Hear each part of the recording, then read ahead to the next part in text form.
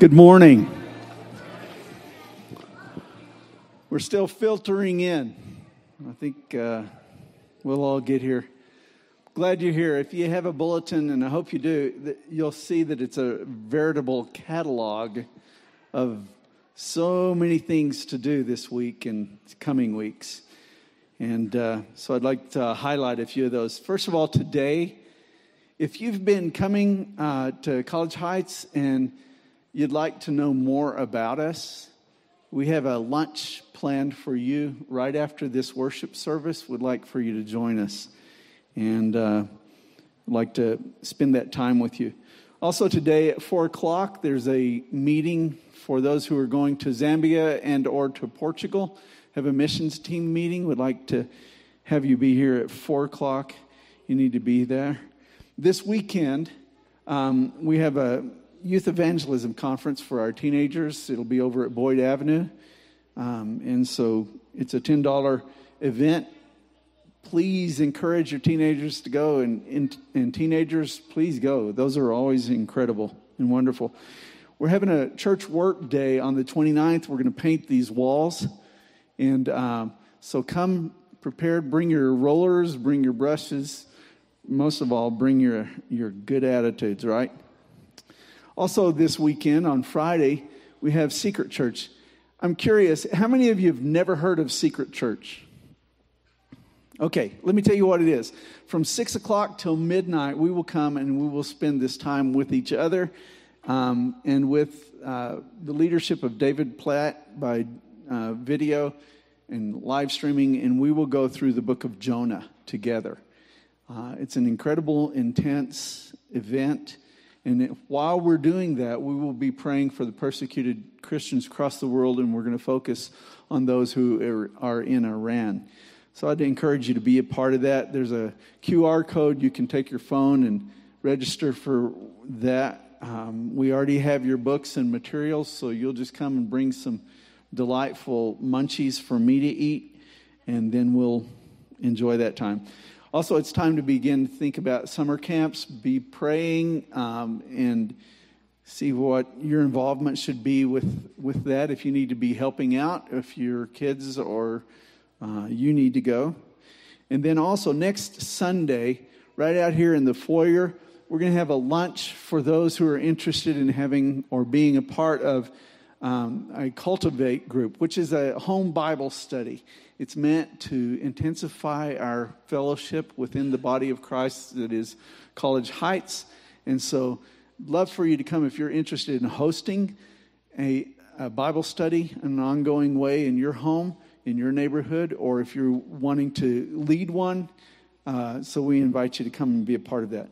You'll find some flyers. One of them is for our missions conference that is coming up. And please be praying for our speakers, for the Scots, for Pastor Shinde and Pastor Juanisa. They're coming and they're going to share God's word with us. This is an incredible time. I want you to be a part of everything that's involved in that week, from our times that we have a round table discussions to the times that we'll worship together and hear God's word. Also, the ladies' retreat is coming up. Pay attention to that. There's a QR code as well on that you can go ahead and register. And please don't forget, there's a table out here where you can sign up to help out with Vacation Bible School. It also has a QR code. It's a time when we get to reach out into our community through our children in an incredible way. We want to see people come to Christ. We want to make disciples and reach families. So please be a part of that. I think that's all I need to announce. Let's pray. Thank you, Father, for bringing us here. Thank you for loving us, making your love known to us. God, I pray that as we shift our focus away from things that are coming up to what you're doing right now in our midst, that you would be pleased as we give our hearts to you, as we intentionally worship you, give you gratitude and praise as we yield to you. Move in our hearts, God. Thank you for meeting with us this morning. It's in your Son, Jesus' name, we pray. Amen. Let's begin worshiping by standing up and reading God's Word together. Read with me. Now may the God of hope fill you with all joy and peace in believing, so that you will abound in hope by the power of the Holy Spirit. Let's hear this in Spanish this morning. Y el Dios de esperanza os llene de todo gozo y paz en el creer, para que abundéis en esperanza por el poder del Espíritu Santo. Amen. Let's turn our eyes to our Savior who came to give us hope.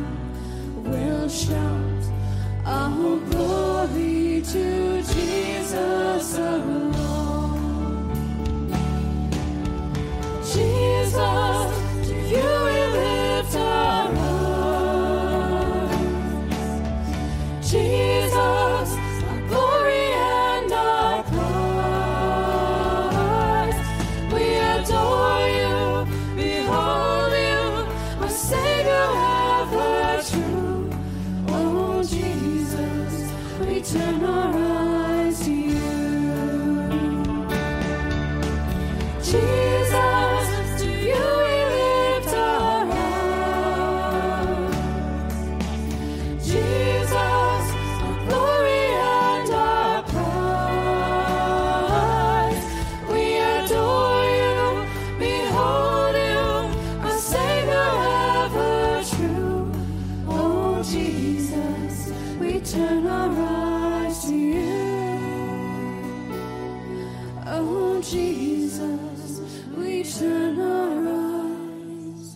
to you.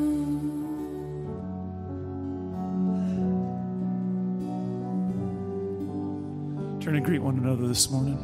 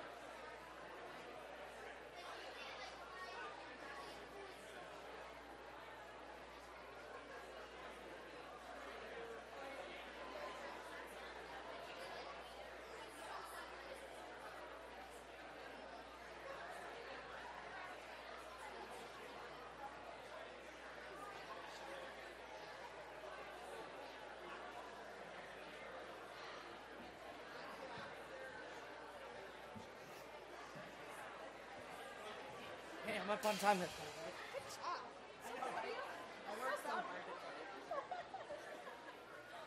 okay, we will always wait. Really want to be here for this song.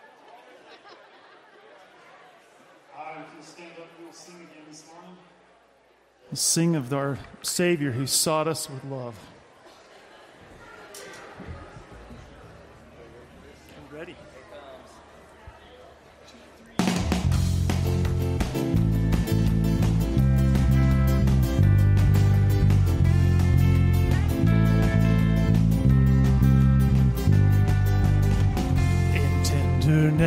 He sought me,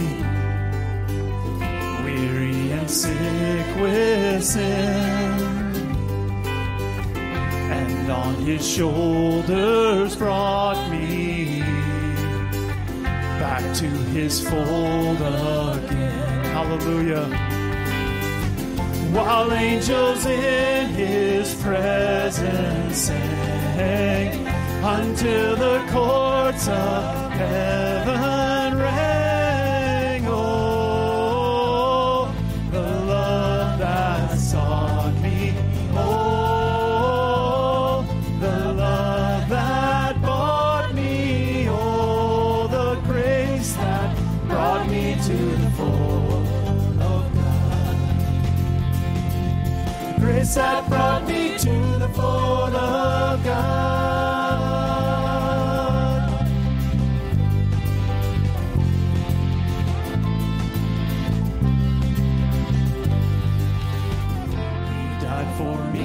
While I was sinning, needy and poor and blind, he whispered to assure me, I found thee, thou art mine. I never heard a sweeter voice. It made my aching heart rejoice. Oh, the love that sought me. Oh, the blood that bought me. Oh, the grace that brought me to the fold of God. Grace that brought me to the fold of God.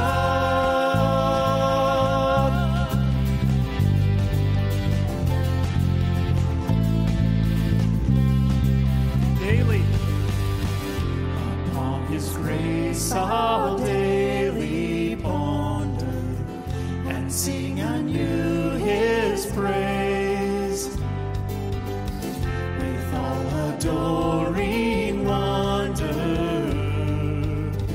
His presence blessings I retrace.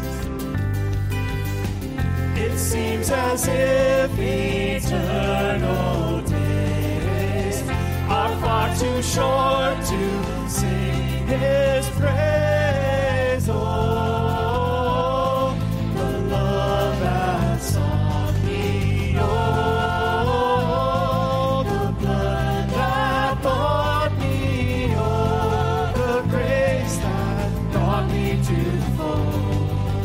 Oh, the love that sought me. Oh, the blood that bought me. Oh, the grace that brought me to the fold. Grace that brought me to the fold of God.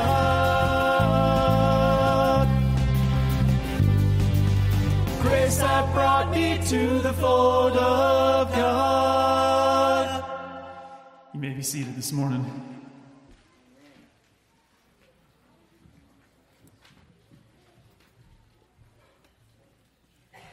That sounded pretty good, didn't it? Isn't God good? Yeah, that's right. Let's have a word of prayer together. This morning I'd like us to focus on the islands of Cape Verde. If you don't know where Cape Verde is, it's due west of Mauritania. And everybody knows where Mauritania is. Check out Western Africa, and it's out in the ocean, just a few hours, not too far. So anyway, Cape Verde, there's some islands that the Portuguese had controlled for a number of years. Now they're their own country, Cape Verde. But it's a mission field. And our pastor, Mario and Jairo from Lisbon, our team is going to serve this summer. They actually go and do missions down in these islands. They're training pastors down in Cape Verde. So let's pray for Mario. They were just down there this last week, and maybe they're still there. I'm not positive, but let's pray for the ministry in the Cape Verde Islands. They go to one called San Vicente, like Saint Vincent, San Vicente. And I'm sure we need to pray for God to do a work in those islands. They fly in. You can go by boat. You can fly into the capital of those islands called Praia, but then you can take boats to these different islands. But they're like 12 hours on boats that could sink. They do occasionally. It's pretty rough waters, I guess. But let's pray for God to do a work in that area. And we've got a missions conference coming up on May 7th. That's just a few weeks out. And we'll have missionaries here that we've been praying for. We've got an Indian pastor coming, and we have one from Zambia. And also our own, the Scott family will be here. So you don't want to miss that. Be a part of missions.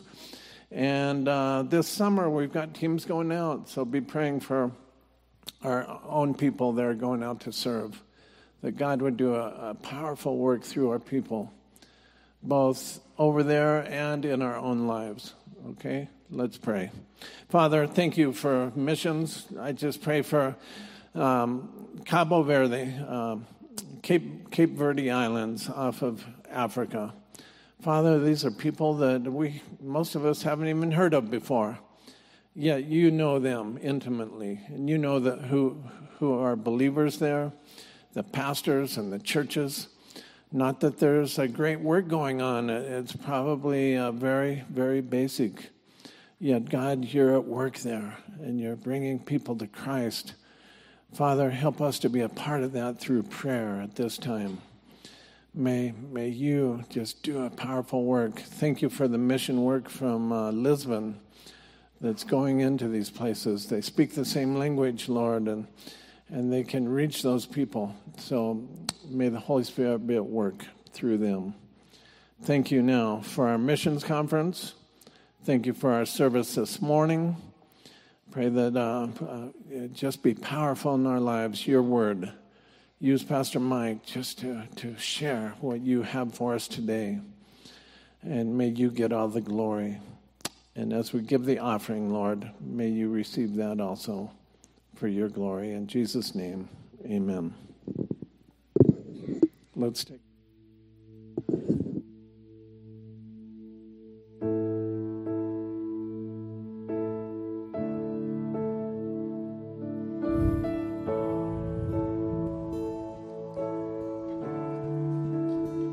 How great the chasm that lay between us, how high the mountain I could not climb. In desperation, I turned to heaven and spoke your name into the night. And through the darkness, your loving kindness tore through the shadows of my soul. The work is finished, the end is written. Jesus Christ, my living hope. Stand and sing this together. Now may the God of hope fill you with all joy and peace in believing, so that you will abound in hope by the power of the Holy Spirit.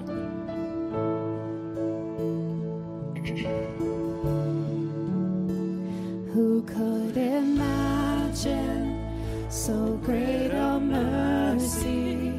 What heart could fathom such boundless grace? The God of ages stepped down from glory to wear my sin and bear my shame. The cross has spoken, I am forgiven. The King of Kings calls me his own. Beautiful Savior, I'm yours forever. Jesus Christ, my living hope. Hallelujah, praise the one who set me free. Hallelujah, death has lost its grip on me. You have broken every chain.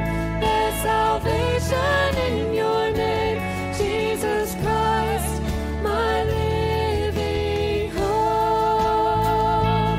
Hallelujah, praise the one who set me free. Hallelujah, death has lost its grip on me. You have broken every chain. There's salvation in your name, Jesus Christ, my living hope. Then came the morning that sealed the promise. Your buried body began to breathe. Out of the silence, the roaring lion declared the grave has no claim on me.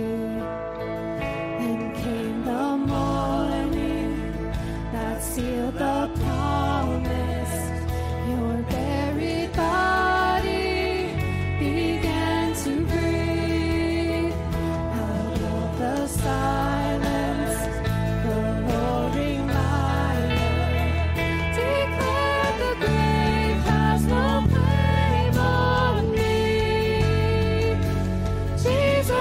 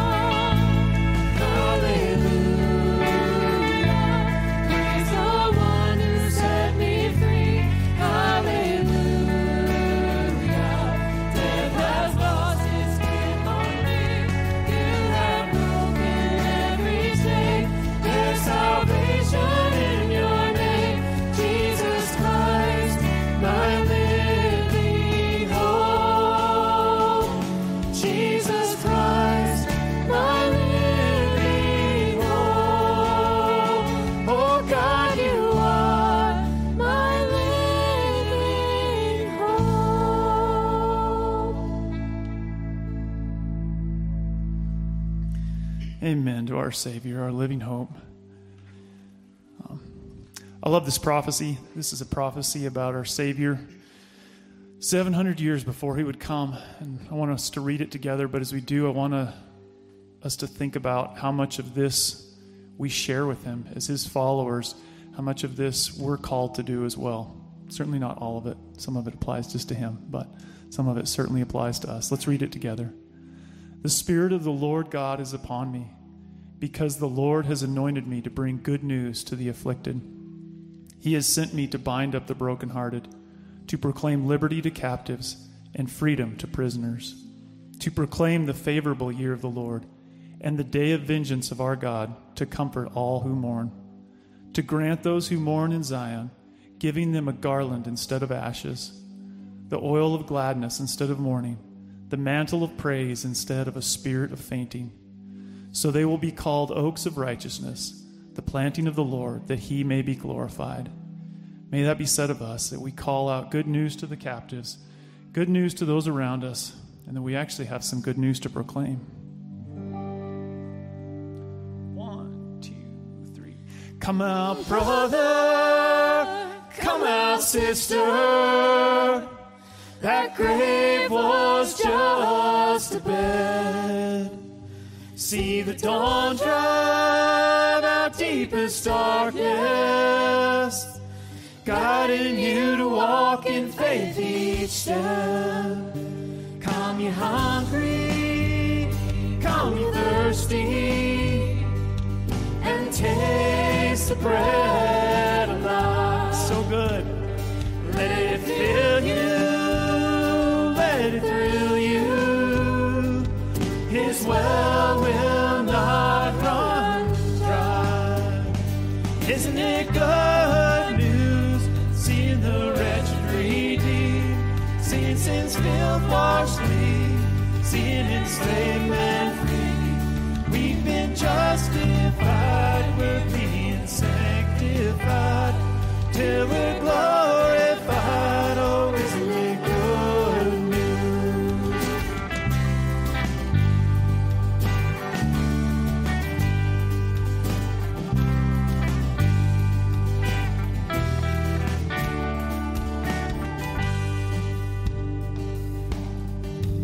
Sing this. Come you tired, come heavy laden, come weary and hard pressed. There's a peace passing understanding, as Christ provides a lasting rest.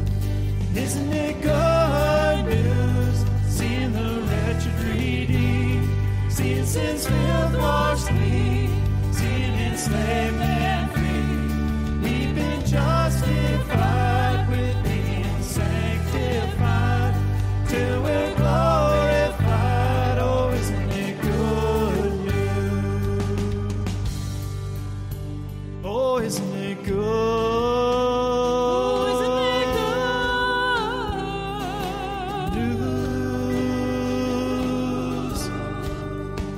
Oh, isn't it good? Good news. Yeah.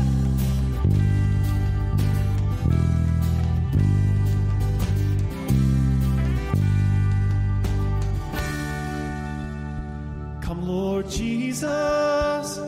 Come, Lord Jesus. We're longing for our future home, and you commission, put us on mission to proclaim this truth to lost and hell-bound souls, to lost and dying souls. Yeah, isn't it good news? Seeing the wretched redeemed, seeing sin's filth washed clean, seeing enslaved men free. We've been justified, we're being sanctified, till we're glorified. Oh, isn't it good news? Yes, it's good news. Isn't it good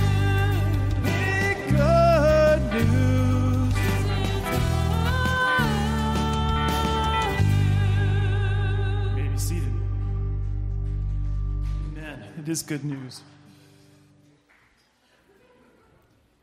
All right, kids. Go to Super Church, third grade and under. Man, even a little bit of clapping, geez. You guys are out of control. So welcome. Glad you're here this morning. If you're new with us, glad you're with us. My name is Mike Cooper. I'm a senior pastor. And man, we're just celebrating Christ. Last week was awesome. If you were with us last week, just a chance to just worship Christ and his death, his burial, his resurrection, and just celebrate. And, you know, it's always kind of an interesting time after Easter. As for me in particular, maybe for you, you know, it's kind of like this big build-up, and then you just kind of settle back into your regular life, you know. But that's really what Christ is. I mean, he's our regular life. He's every day. He's for us in the good times. He's for us in the bad times. He's for us, you know, when there's a focus and when there's not. I love that he's our Savior, and I love that we can walk with him. But one of the things I realize, if you want, you can turn to Matthew chapter 21. We've been in Matthew, and we took some time off to go look at Easter, look at Christ, look at the blood, look at, you know, the sacrifice, all the things that really make a difference in our life. But one of the things I realized as I jumped back into Matthew was that, I mean, there's a lot that needed to be done and had to be done in preparation for the cross. And I don't mean that like God had to do the big things necessarily, which he did, sending his son into the world to become a man, etc., and die. But just the battles that had to be fought from Christ to bring himself to the cross. You know, it wasn't an easy thing. If you'll remember a while ago, it's probably been 6-7 weeks ago that we were in Matthew. We really talked about, you know, him riding triumphantly into Jerusalem. And yet that riding into Jerusalem was somewhat offensive to the religious leaders, right? Here's these guys singing Hosanna, you know, to the Son of David, save us now, to the Messiah, basically. And they're laying their coats on the road before him, and they come into town, and, you know, it wouldn't be a normal thing. You weren't really supposed to worship anybody but the living God in Israel. And here's this man riding on a donkey that they are saying, basically, save us, you know, save us in the highest. And that was pretty shocking to his followers. That was a great affirmation and a great joy. But to those who didn't know him, pretty offensive. And then he gets into Jerusalem. He's days away from the cross. And he goes into the temple. He drives out those that are changing money. He drives out those who are selling animals. He tells them, you've made my house, my Father's house, a den of robbers when it should be a house of prayer. You think that wasn't offensive? I mean, then he goes out and he prays with his disciples. He actually curses a fig tree. Then it dies on the vine right there while he's looking at it because it didn't produce fruit. And it's really this picture of what's going to happen to Israel because they haven't produced the fruit of following Christ. And I mean, Jesus is kind of ramping it up, right? He's told them, I've got to go to Jerusalem. He's told them several times, I'm going to go to Jerusalem. I've got to go to Jerusalem. When I get there, they're going to arrest me. They're going to beat me. They're going to spit on me. They're going to pull the hair out of my beard. They're going to crucify me. But on the third day, I'm going to rise from the dead. He's told them. So we are really coming to Matthew 21 and to the end of Matthew. We're really at this climax of Matthew's letter, you know, of what's happening, bringing Christ to the cross, to salvation. But what really struck me as I was preparing for this message this morning is that, you know, you and I, we've got to come to the place where we realize that there's some work to be done from us for the gospel. And it's not always easy. Matter of fact, many times it's harder than we really want it to be because standing for Christ today is probably tougher than it's ever been before in my life and my ministry. I mean, speaking to people about Jesus, man, they'll just flat tell you many times, we don't want to talk about it, we don't believe it, be quiet. Sometimes they'll persecute you, mock you, do whatever. But man, when we look at Jesus, we have to see what God's doing and kind of how he calls us. Matter of fact, I thought of a verse this morning during first service that I read for them, and it's out of Colossians 1:24, and I'll read it and then we'll get into our passage, but it's always been a powerful verse to me.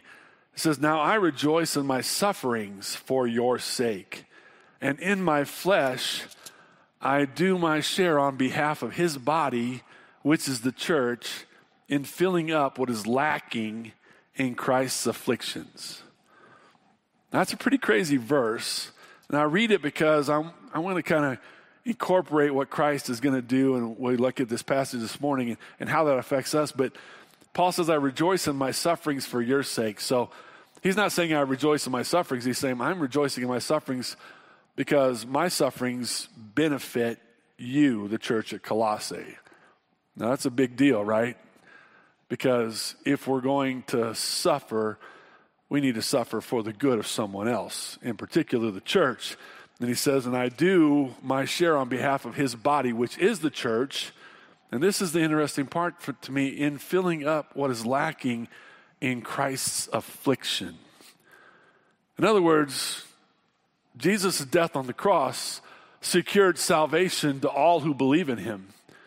But the work that continues to need to be done in the church to build up the kingdom of God, to build up other believers within the church, requires some afflictions. There's still some afflictions to be given on behalf of the body of Christ and on behalf of the kingdom of God. Now that's humbling, isn't it? I don't know anybody that's going to walk out in the hallway and sign up for afflictions. Well, it's VBS. I don't know if I call it afflictions or not. I'll leave that to you. But thinking of that now, I want you to turn over to Matthew 21, and we're going to talk this morning about challenging the challengers. And so look at verse 23 with me, Matthew 21:23. When he entered the temple, the chief priests and the elders of the people came to him while he was teaching and said, by what authority are you doing these things, and who gave you this authority? Jesus said to them, I will also ask you one thing, which if you tell me, I will also tell you by what authority I do these things. The baptism of John was from what source? From heaven or from men? And they began reasoning among themselves, saying, if we say from heaven, he will say to us, then why did you not believe him? But if we say from men, we fear the people, for they all regard John as a prophet.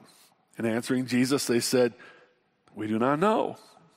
He also said to them, neither will I tell you by what authority I do these things. But what do you think? A man had 2 sons, and he came to the first and said, son, go work today in the vineyard. And he answered, I will not.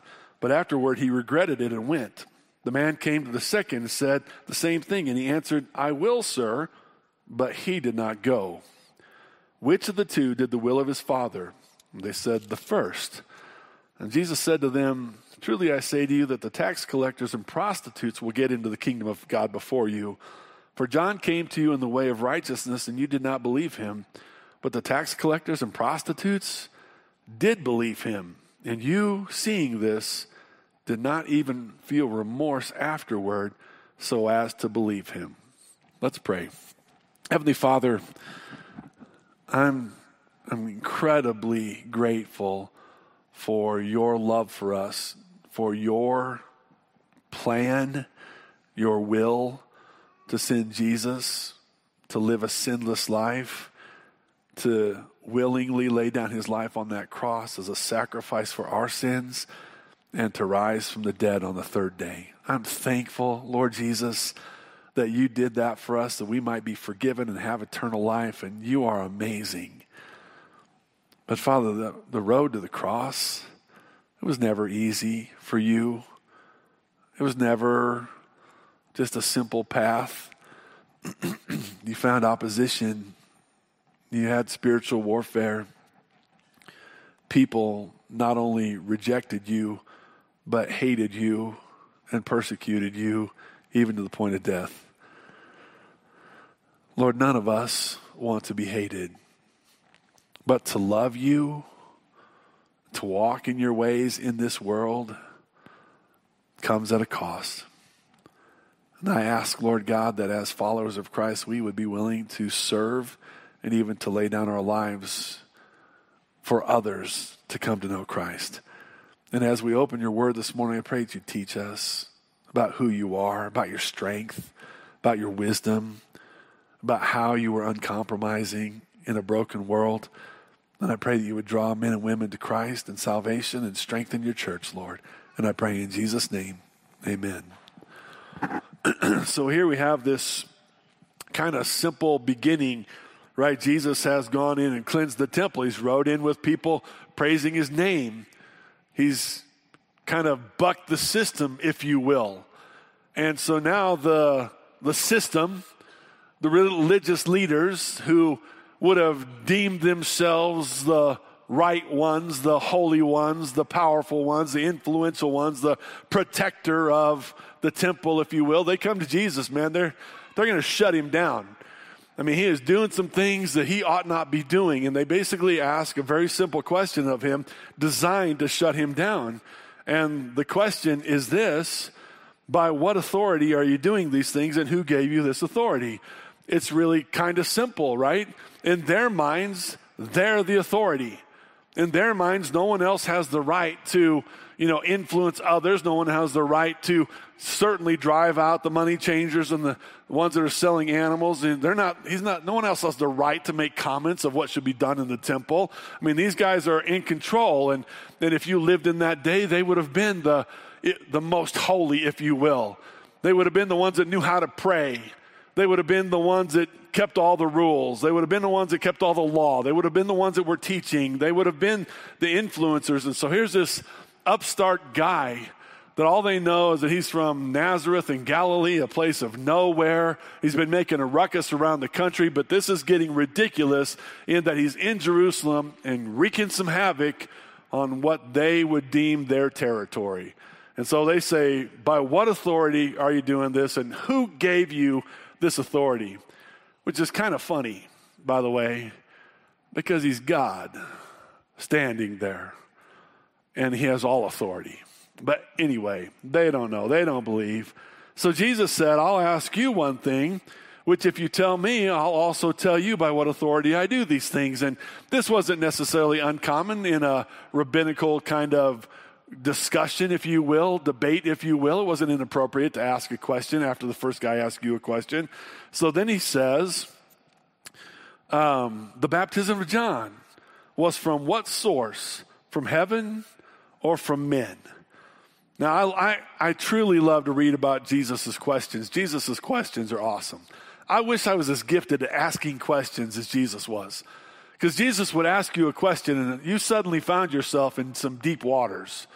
Most of the time you find yourself in some trouble because he was going to make you answer a question that would show you and others who you are. And that's exactly what he's done here. He's going to ask them a question that's going to expose them for what they really are, which was hypocrites. I mean, hypocrite just simply means you're not who you claim to be.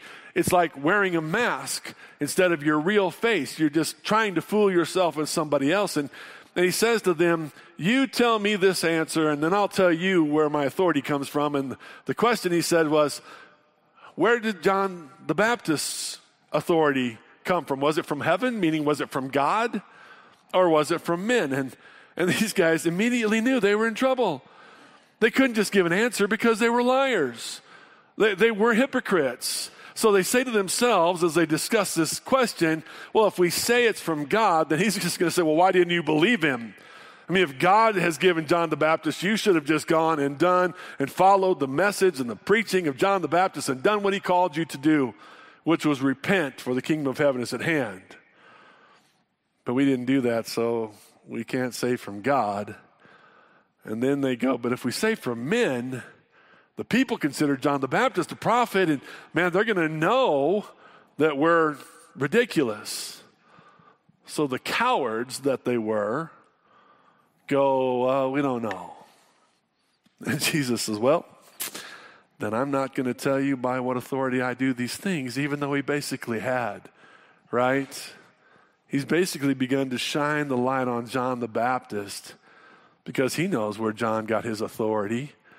And if they had said from heaven, I believe Jesus would have told them, well, I get my authority from the Father above. But they were such hypocrites and such cowards that instead of exposing themselves for what they were, they just went, I don't know. Well, look what Jesus does, because he doesn't really stop there. Like, Jesus has some things to say. You know, the people that live their life today and claim that Jesus is innocuous, that he never stirred anything, that he never stood anywhere, that he was always just kind of this simple, peaceful guy that never rocked the boat or caused problems. I've never read the Bible. I certainly don't know who Jesus is, because Jesus is about to take these men to a place where they didn't want to go, and they needed to hear it. So he says in verse 28, but what do you think? He's about to tell them another parable. What do you think, men? And he says, a man had 2 sons, and he came to the first and said, son, go to work today in the vineyard. And he answered, I will not. But afterward he regretted it and went. The man came to the second and said the same thing, and he answered, I will, sir. But he did not go. So the parable's simple, right? It's very common. This father has a vineyard. He has 2 sons. He says to the first one, hey, son, go work in the vineyard because you put your feet under my table, and I expect you to go. And the boy went, Dad. But felt bad later on and went. Second son says the same thing to him, and he's like, yep, yes, sir, I'll go. But he didn't go. I mean, it's not uncommon, right? If you've had kids, although I really, Dad, it's a tough one. Like, I told you, boy. Anyway, apparently, the Lord's a little more patient than I was. And so he tells the parable, and then he asks another question. I love his questions. He simply says this, which of the 2 did the will of the Father? And they said the first. Obviously, the one who went and did it is the only one who did the will of the Father, even if he said no. But what Jesus does next is shocking. Because he says to them, truly I say to you that the tax collectors and prostitutes will get into the kingdom of God before you. For John came to you in the way of righteousness, and you did not believe him, but the tax collectors and prostitutes did believe him. And you, seeing this, did not even feel remorse afterwards so as to believe him. I mean, you think Jesus was setting them up a little bit? You want to play with the Son of God? Bad idea. Bad idea. Because Jesus then applies this lesson to them, and he says hard things. He says the tax collectors and the prostitutes will enter into the kingdom of heaven before you, religious leaders. Now he's applying to the tax collectors and the prostitutes the first son. The first son. The first son said no, rebelled, but then later felt bad and went and did, right? Now, the tax collectors were the most despised people in Israel. They were basically betrayers. They were basically those that would, choose money over their own country. And they would actually collect taxes for Rome, and they would actually cheat people when they collected taxes, and they literally were despised by those in Israel. They weren't even allowed to worship in the synagogues. They weren't really allowed to be a part of the economic system, but they didn't care because they were robbing from their people and they were wealthy. So these guys were hated in Israel, and the prostitutes, right, they had fallen into sin so far they didn't even have any value in their own eyes and were committing immorality and just They just broken, sinful, needy people. And Jesus says to these religious leaders, the worst of the worst are going to enter into the kingdom of heaven before you. And he's not talking about the fact that these religious leaders are going to come later. It's not what he was talking about.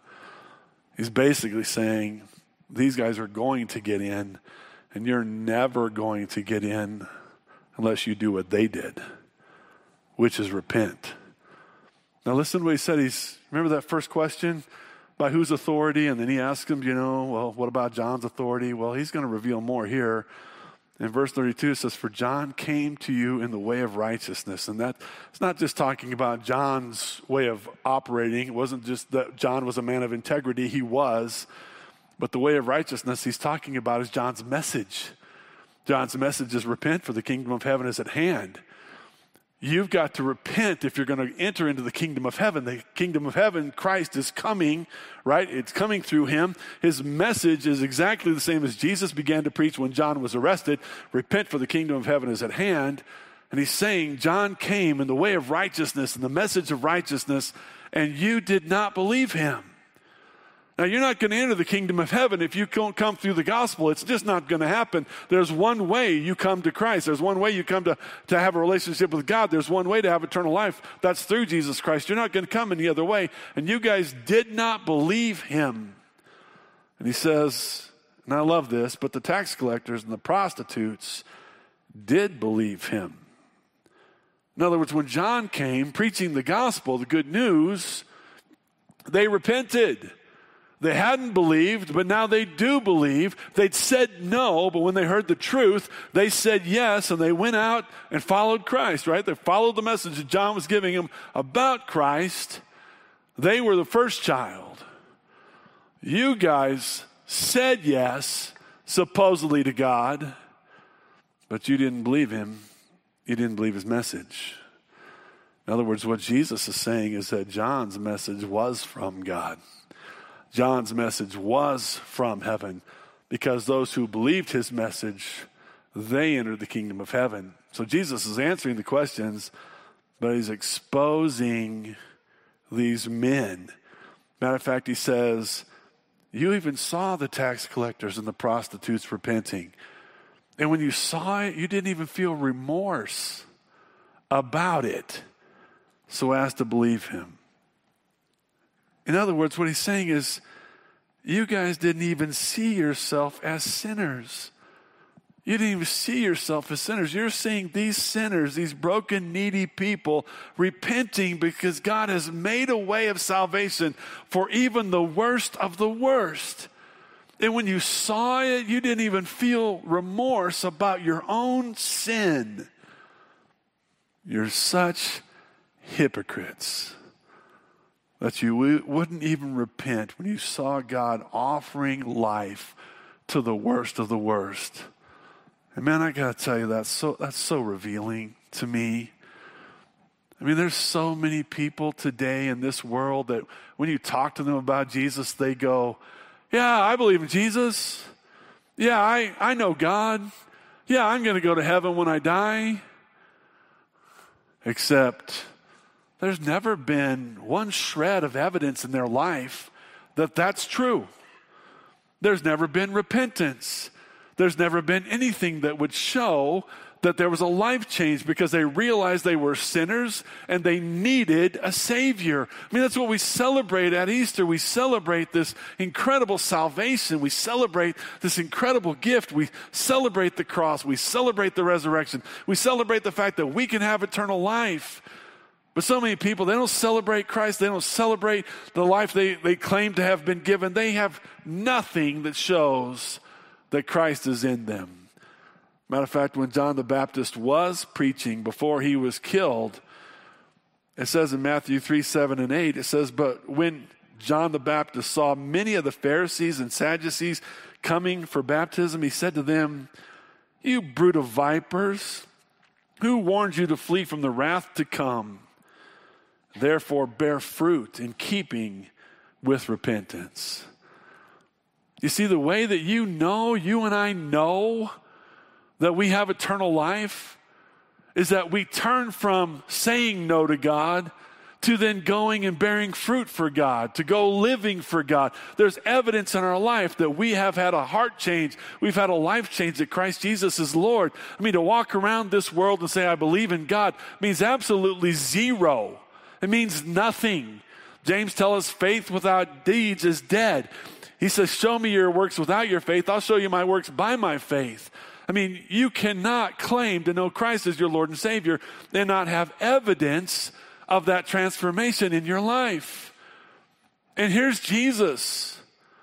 Man, he's living in that realm, if you will. It was an intense place. Jerusalem was supposed to be the most holy place. The temple was there standing, and these guys were the key to it, they said, the religious leaders. And Jesus is taking them to town. Man, he's standing there literally bringing the heat to these men, saying to them, tax collectors and prostitutes are going to enter the kingdom of heaven, and you're not. Wow. Man, you talk about, man, strength. You talk about courage. You talk about fortitude. You talk about living a life that is unashamed of truth at your own expense. Right? Do you see this? I mean, Jesus is purposely confronting these challengers. He's purposely challenging them in what they're saying. The other night we were in WBI and we had a guy come in about halfway through our teaching, and you kind of know sometimes that there's going to be some flack. And so he comes in and immediately he just starts saying, well, that's not true, and that's not true. And I was like, look, this is what it says. This is the truth. And this guy says, well, I was a youth pastor, and I read that Bible cover to cover. My flesh in me wants to go, so? I've been pastoring before you became a youth pastor. I've been pastoring since you were a youth pastor, whatever. I didn't say that stuff. Flesh wants to. But I really did think to myself, you're saying so. You used to be a youth pastor. Why aren't you still a youth pastor? Why aren't you still reading the Bible cover to cover? Why are you in here causing problems for those who want to know about Christ? Why? And all I did say to him was, nope, that's not true, and this is true. And he got up, slammed the door, and left. You think you're going to walk through this world speaking truth about Jesus and not have to challenge the challengers? Most of us want to walk through this world as Christians, and we never want to have a confrontation about Jesus. Isn't that true? And trust me, I do not like confrontation. I don't like it. I don't know anybody that does, and if you like it, you're probably fairly foolish in your approach to life. What in the world would we want to have confrontation for? Why did Jesus have confrontation? Because he was moving things toward the cross. Don't you see? These things had to be said. These confrontations had to be brought about. He's literally moving these angry hypocrites to the place where they're going to arrest him, and they're going to mock him, punch him, put him in prison or jail overnight, and then hand him over to the Romans to be crucified the next day. He's moving it toward that. Do you not know that you and I standing and uncompromising the gospel moves us and the world to where God wants it to be? Do you not see that? Do you not see the need for us to speak truth? I'm not saying let's leave here and be obnoxious. Man, I was kind to this guy the other night. I never got upset about it. I never in any way was offended by it, but I wasn't going to compromise. Do you not understand that you and I have to stand for truth in order for people to be confronted about their need for Christ, in order for God to do a work in their life and the other lives around them, so that God will bring this world to where it needs to be? You and I need to stand. But we're so, in so many ways, afraid. We're afraid somebody's going to not like us. We're afraid we're going to offend somebody. I've said this so much. You're going to offend somebody somehow. It might as well be with the gospel. I mean, you just want to be offensive on your own? That's on you. But if you speak truth to people about the gospel and they get offended, that's on them. I'm not trying to be mean. But gosh, I got to tell you guys, the church in America, we don't want to stand about anything hardly anymore. Jesus, to his own detriment, was standing because he needed to stand. These guys needed to hear this truth. And he was moving them to the place where they needed to bring him to the cross. Have you not heard what the Bible says? That unless you're willing to take up your cross daily and follow me, he says, you're not worthy of me. Those are powerful words. That means pick up your cross, walk like you're going to die for his sake, and follow him. And if you don't, you're not worthy of him. Jesus was literally willing to take up his cross, to follow the Father, that we might be saved. Now, if we're going to be like him, we better be ready to, confront these guys that don't want to hear the truth. Well, let me finish. Read on with me. Verse 33 says, listen to another parable. So he's continuing on. There was a landowner who planted a vineyard and put a wall around it and dug a wine press in it, built a tower and rented it out to vine growers and went on a journey. When the harvest time approached, he sent his slaves to the vine growers to receive his produce. The vine growers took the slaves and beat one and killed another and stoned a third. Again, he sent another group of slaves larger than the first, and they did the same thing to them. But afterward, he sent his son to them, saying, they will respect my son. But when the vine growers saw the son, they said among themselves, this is the heir. Come, let us kill him and seize his inheritance. And they took him and threw him out of the vineyard and killed him. And it says, therefore, when the owner of the vineyard comes, what will he do to those vine growers? Now, before I read this next verse, let's just talk about this. This is simple again. This would have been a very common thing, right? This man, landowner, took his land, worked it, would have planted the vines. Probably takes about 4 years for those vines to be ready to produce grapes. In that time, he built a wall around it to protect it from wild animals getting in. He dug a wine press where they would put the grapes, and they would trample down the grapes to make the grape juice, which would then make the wine. He put a tower in it so people could guard it and keep things safe so it wouldn't be attacked. He did all these things, and when he got done, he rented it out to these guys, and they would have made an agreement that said, at harvest time, you get so much of the produce, and I get so much of the produce. All is well and done. Goes on a journey. Time comes to have the produce, sends his slaves, and these violent men, these violent, arrogant, rebellious men, right? They beat one, kill another, and stone another. That's incredible. I mean, what kind of people do this?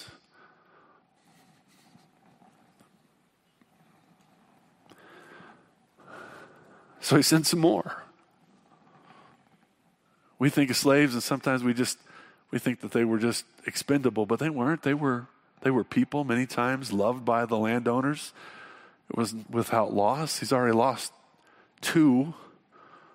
One's been beaten. Now he sends a bigger group, thinking the bigger group will intimidate these guys, and they won't beat them and kill them. But no, they do the same thing to the second group. And so Jesus is teaching them a lesson, right? This parable's about a lesson. He says, the landowner says to himself, I'll send my son. They'll respect my son. My son will represent me directly. What he speaks is what I would speak. What he does is what I would do. He is my representative. He's my legal, if you will, representation of myself. And the vine growers, the renters, they go, look, it's the son. If we kill this guy, we'll get this property for our own. We'll take his inheritance. That's what it would have been, his inheritance, is that property. So not only are they arrogant and violent, but they're greedy. And so they kill the son. They throw him outside the vineyard, and they kill him. It's incredible. And then Jesus asked another question. Verse 40, therefore, when the owner of the vineyard comes, what will he do to those vine growers? And again, he exposes them. In verse 41, they said to him, he will bring those wretches to a wretched end, will rent out the vineyard to other vine growers who will pay him the proceeds at the proper seasons. These men who this parable is about, who the parable before this was about, they state their own fate. Those wretched men will come to a wretched end, meaning a destructive, judgmental, harsh end. And he'll give this property, this vineyard, to someone else. It's this incredible revelation that they can't even see about themselves, and yet they're about to. Because you see, the vine growers were the religious guys, right? The vine growers were the religious guys. The son is Christ himself. The slaves were the prophets that had brought the message to these guys over the years, over and over and over again. They'd killed them and put them in jail and all these things. And these wretched men that were sitting there trying to stop Jesus, rejecting him as the Son of God, refusing to believe him as a Messiah, were the ones that were about to kill him. And when Jesus said, what should be done to these guys? They were like, they're wretched, and they should go to a wretched end. But he doesn't stop there. He doesn't back off at this point in time because he needs them to know. And I want you to hear this. People need to know truth in their life. And so he says in verse 42, did you never read the scriptures? The stone which the builders rejected, this became the chief cornerstone. This came about from the Lord, and it's marvelous in our eyes. And so he begins to move them now to some truth. He says, haven't you ever read, which would have been offensive to these religious leaders? Of course we've read. Of course we know. Psalm 118:22. He said, didn't you ever read that stone that the builders rejected? The ones that should have known who he was. The religious leaders in Israel should have known who he was. The ones they'd rejected. He became the chief cornerstone on which the whole kingdom, the body of Christ, is going to be built upon and out from. He's going to be the one thing that secures it all together. Did you not know he was going to become a chief cornerstone, and it's going to become marvelous in our eyes? This thing that God is doing is so good. Did you not know this has to go this way?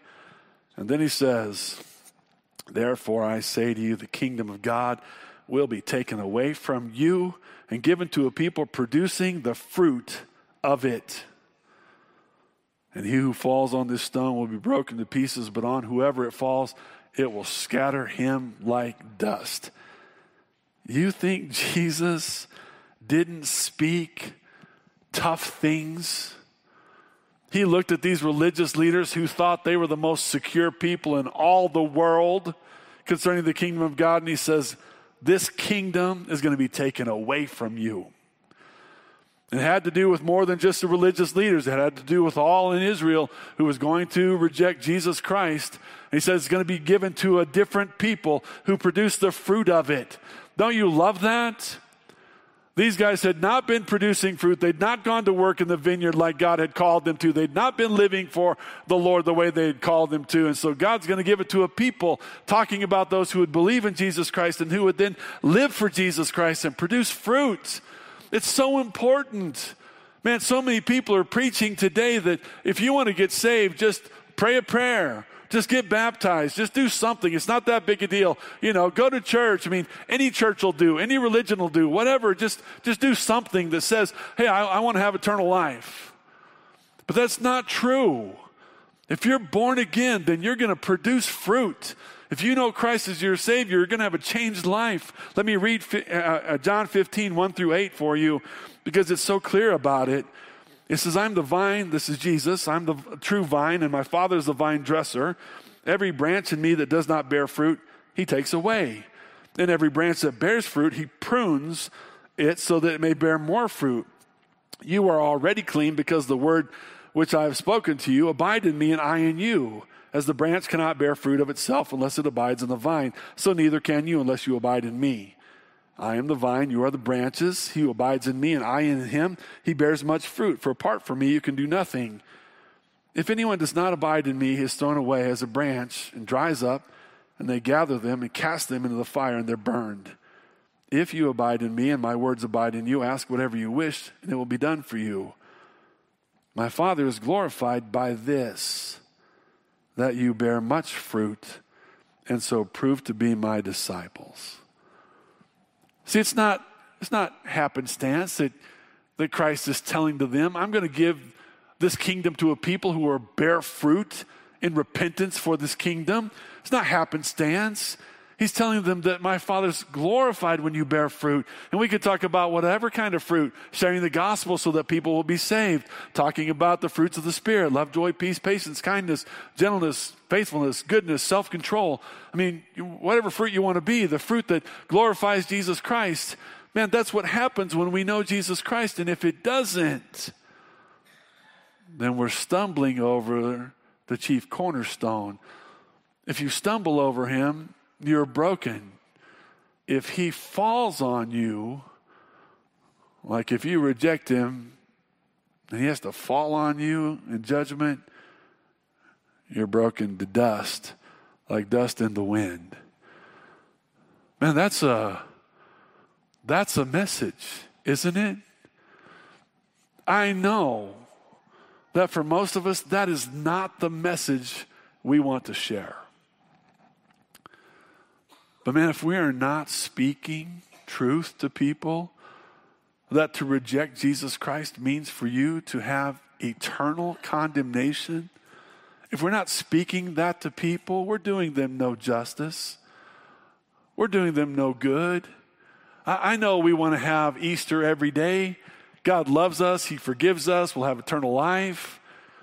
But that doesn't mean anything to anybody if they've not recognized their own personal sin and the consequences of their own personal sin. That salvation is cheap. It means nothing. But man, if we'll speak truth to people, that they're rejecting Jesus Christ. He's the one that everything's built on in the kingdom of heaven, and he's the only way to eternal life. If we speak truth to them, yeah, they might persecute us more. They might prosecute us. They might hurt us. They might hate us. But at least they'll know the truth. I mean, it's a personal thing to me. And the Old Testament, I believe it's Ezekiel, where God prophesies and says that you're the watchman on the wall, right? You're there to warn.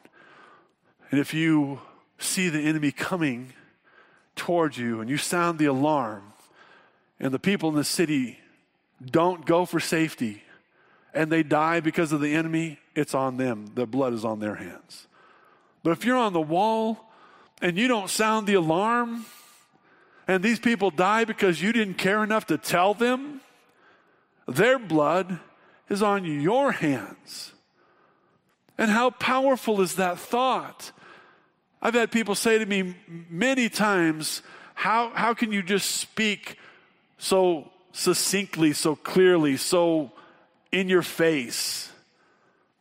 And quite honestly, my answer to them every time is, I don't know any other way. What is there to offer if I don't offer truth? What is there to offer if we don't speak just the facts of what God's word says to us and call people to the reality that yes, there is a life to be had in Christ Jesus, complete forgiveness, absolute restoration with God, eternal life with no separation from God, and no one can separate you from him. That's true. But the opposite side of that is just as true, that to reject Jesus Christ means to have condemnation forever and ever and ever and ever in the second death, the lake of fire. Is it costly? Yeah, it is. It's just costly. It'll wear you down. It'll break your heart. It'll cause you grief. Sometimes it'll make you angry. Sometimes you'll get hurt. Who knows what's going to happen? But if you love Christ and you love others, shouldn't we be like Jesus? Shouldn't we challenge the challengers?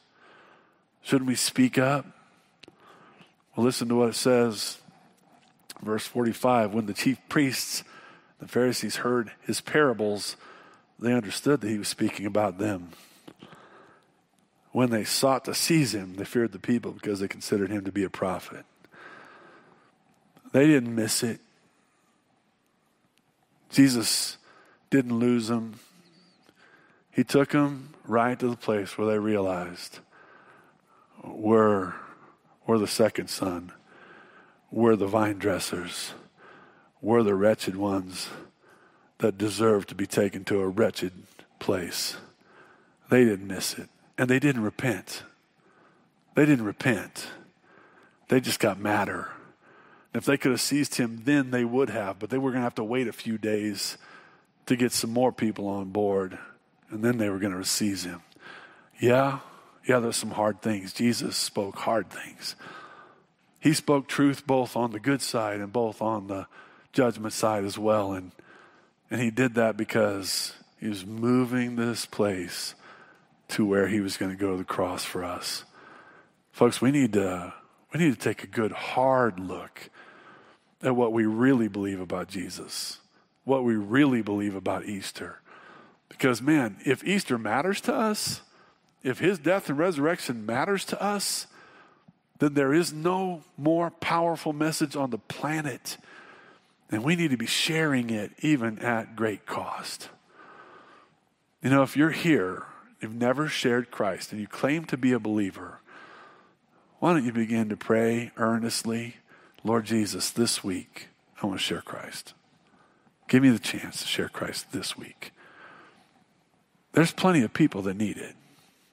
I shouldn't have to point you to any of them. Plenty of people need Jesus. Let's produce some fruit in his name.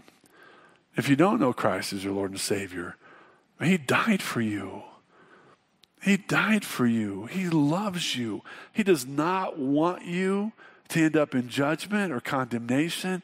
He wants to save you through his blood, through his death, through his resurrection, that you might have eternal life. He loves you.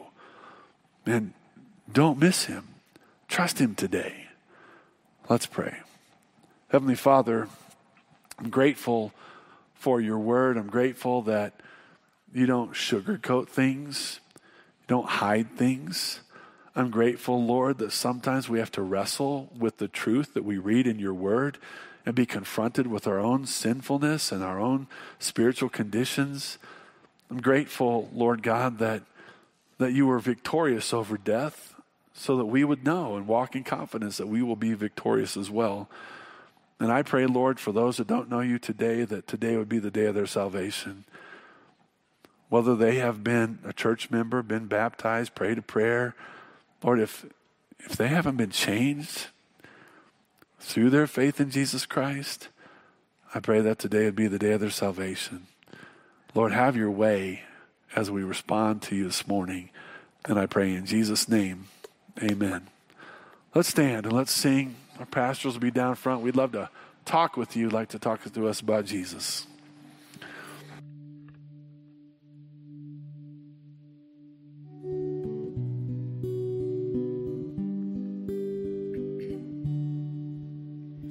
Be thou my vision, O Lord of my heart, not be all else to me, save that thou art.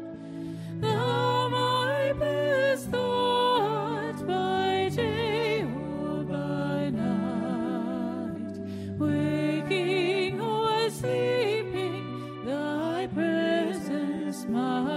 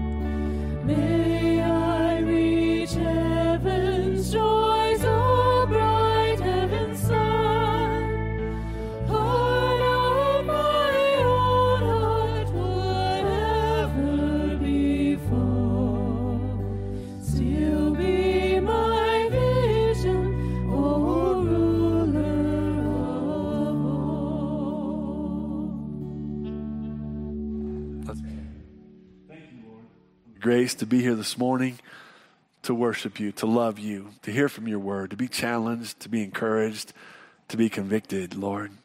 Do your work in us. I pray that there wouldn't be a person here this morning that doesn't know the glorious grace and forgiveness of Jesus Christ and the salvation that comes through him. There's such hope and such peace, Lord. And I pray that, Lord, if they aren't saved, that you do that work to draw them to yourself and to draw them quickly, Lord. May they not miss a moment with you. I ask you to bless us as we leave this place. Thank you for these men and women, these boys and girls. Bless every aspect of our lives, we pray. And we pray in Jesus' name, amen. We're having our newcomers lunch, by the way. If you're recent to College Heights, we'll be meeting over in the gym. Love to get to know you.